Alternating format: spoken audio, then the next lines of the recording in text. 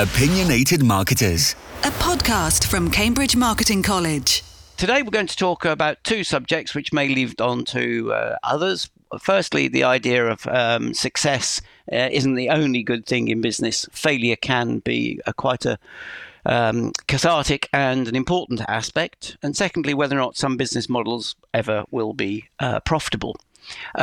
Kiran, we were talking last time about our co-founder, Ian Brownlee, and he made a very interesting mistake, which was a good one in the fact that he learnt from it and others learnt from it. Yes, this came from Ian's son. Ian had a long and distinguished career, as we talked about in a previous Opinionated Marketer, and was a very, very wise marketer. But this was one story he did like to recount, which was when he was working out in Africa and he worked for Cadbury's. Now, neither Charles nor I can remember which chocolate bar it was, but in that area of Africa, the chocolate that they had, it was a very warm and humid air. It was a warm and humid environment. So the chocolates tended to be quite sort of soft and squidgy. And Ian decided that clearly the best way to eat this particular chocolate was to have it cooled and in a fridge. And therefore the chocolate would be nice and hard and people would think this was great and they would rush out to buy more chocolates. So he introduced fridges to the area at vast extents into the shops that they were supplying, and then introduced the range of chocolate, put on a promotion to encourage people to try it, and has sat back assuming that everything was going to be fine. What actually happened was that the locals said, but we like squidgy chocolate. What is this hard, cold chocolate? It doesn't taste the same. It doesn't feel the same. It doesn't have the mouthfeel. And the whole thing was a disaster. Ian did learn from that. But he then, and I think you're about to suggest to me that he then actually managed to sell the fridges on. So he turned what was a disaster into something that was quite successful.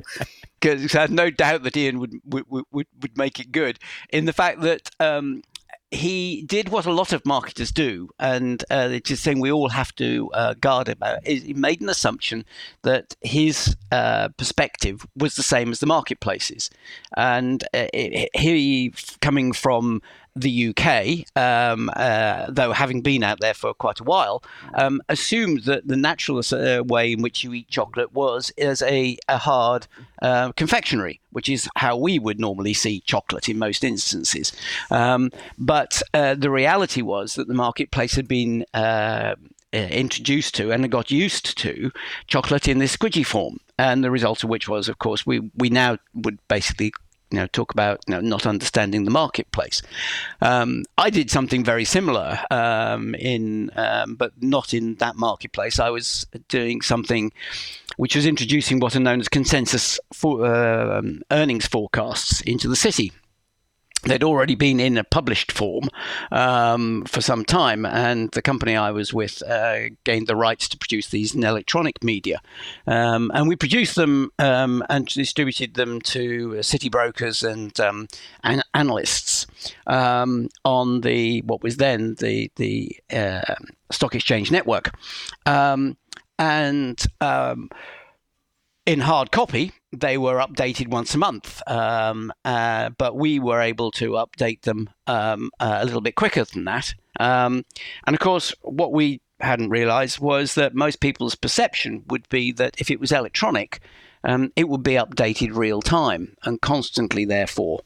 When asked the question, I rather misguidedly said, oh, no, we'll do the same thing. We'll update it every month. What that came back with was, well, why the heck did you not update it on a daily basis and preferably in a real-time basis? And the product didn't sell particularly well because of this perception, that it should be electronically updated on a regular basis.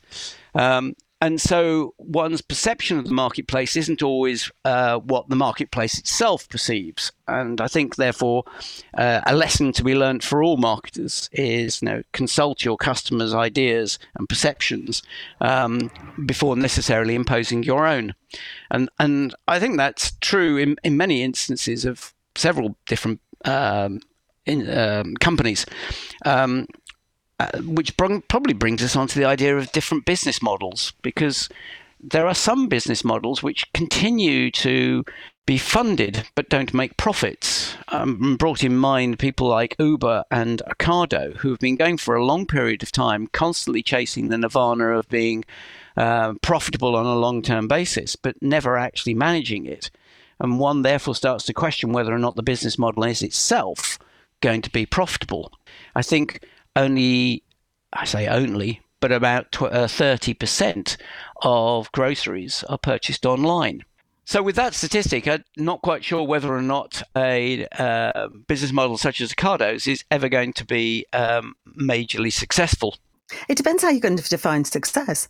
One can say, oh yes, Uber isn't profitable, but it is working, it's running in many parts of the world. Someone in our office has just come back from India. Well, if you want to order a taxi in India now, you will Uber it. That is, there's also an Indian equivalent app. But there is, the idea that you don't order your taxi via app is now very odd. Uber has broken and changed that marketplace. I mean, it's not that long ago. You always had to phone the taxi firm in order to book something in. I mean, we've moved away from that. It's got quicker and easier for those of us that are comfortable using apps. So it depends what you define as success. We get very excited about businesses turning a profit. We're talking on the day of the budget, and there's going to be big things about business tax and corporation tax and how you pay tax. Well, you only pay tax on profits. Arguably, how profitable do businesses need to be? I would. Maybe I'm going to argue against myself here. Perhaps what we will see in the future is that the move to ordering online or ordering via app becomes the norm, but the company that one does it with is no longer the first mover.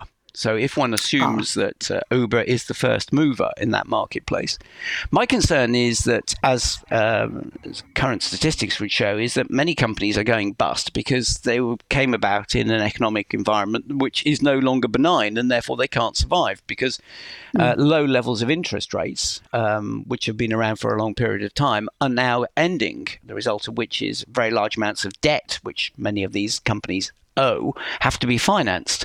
And they may not be able to continue to do the financing because they're not making profit. And so it may well be that other companies will come out, take the business model, but will do it on a better basis. It's maybe the first mover advantage that we're actually seeing at the moment, which will go away. That is an interesting one. What, in fact, though, we are talking about is companies that have listened to what the problems are for the clients. So we started off talking about chocolates and fridges and saying actually there was a misunderstanding of what was going on in the marketplace and perceptions. The reason Uber's been so successful is because they realised that actually, yes, we all get to a strange country. We haven't got the right change. It can be the small hours of the morning and we need a taxi to get ourselves from wherever we are to our hotel. And suddenly there was a need, and it was driven by a need. And that's why they have the first mover, because they were the ones that sat down and went, well, hang on, what can we do about it? Now, one can argue an awful lot about their business practices and the way they pay people, et cetera, which I don't want to get into. But essentially, they started with, here is a problem, here is a solution to that problem, and one that we can explain to customers. Yes.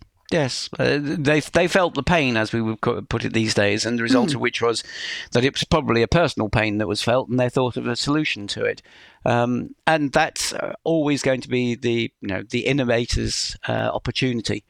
See what other people don't see and provide us a solution. Understanding the marketplace, as ever, is a critical aspect. Very interesting to have a conversation with you again. I'm glad to hear you well, and we'll talk next week. Lovely to chat, Charles. Like and subscribe to this feed for more podcast content. From Cambridge Marketing College.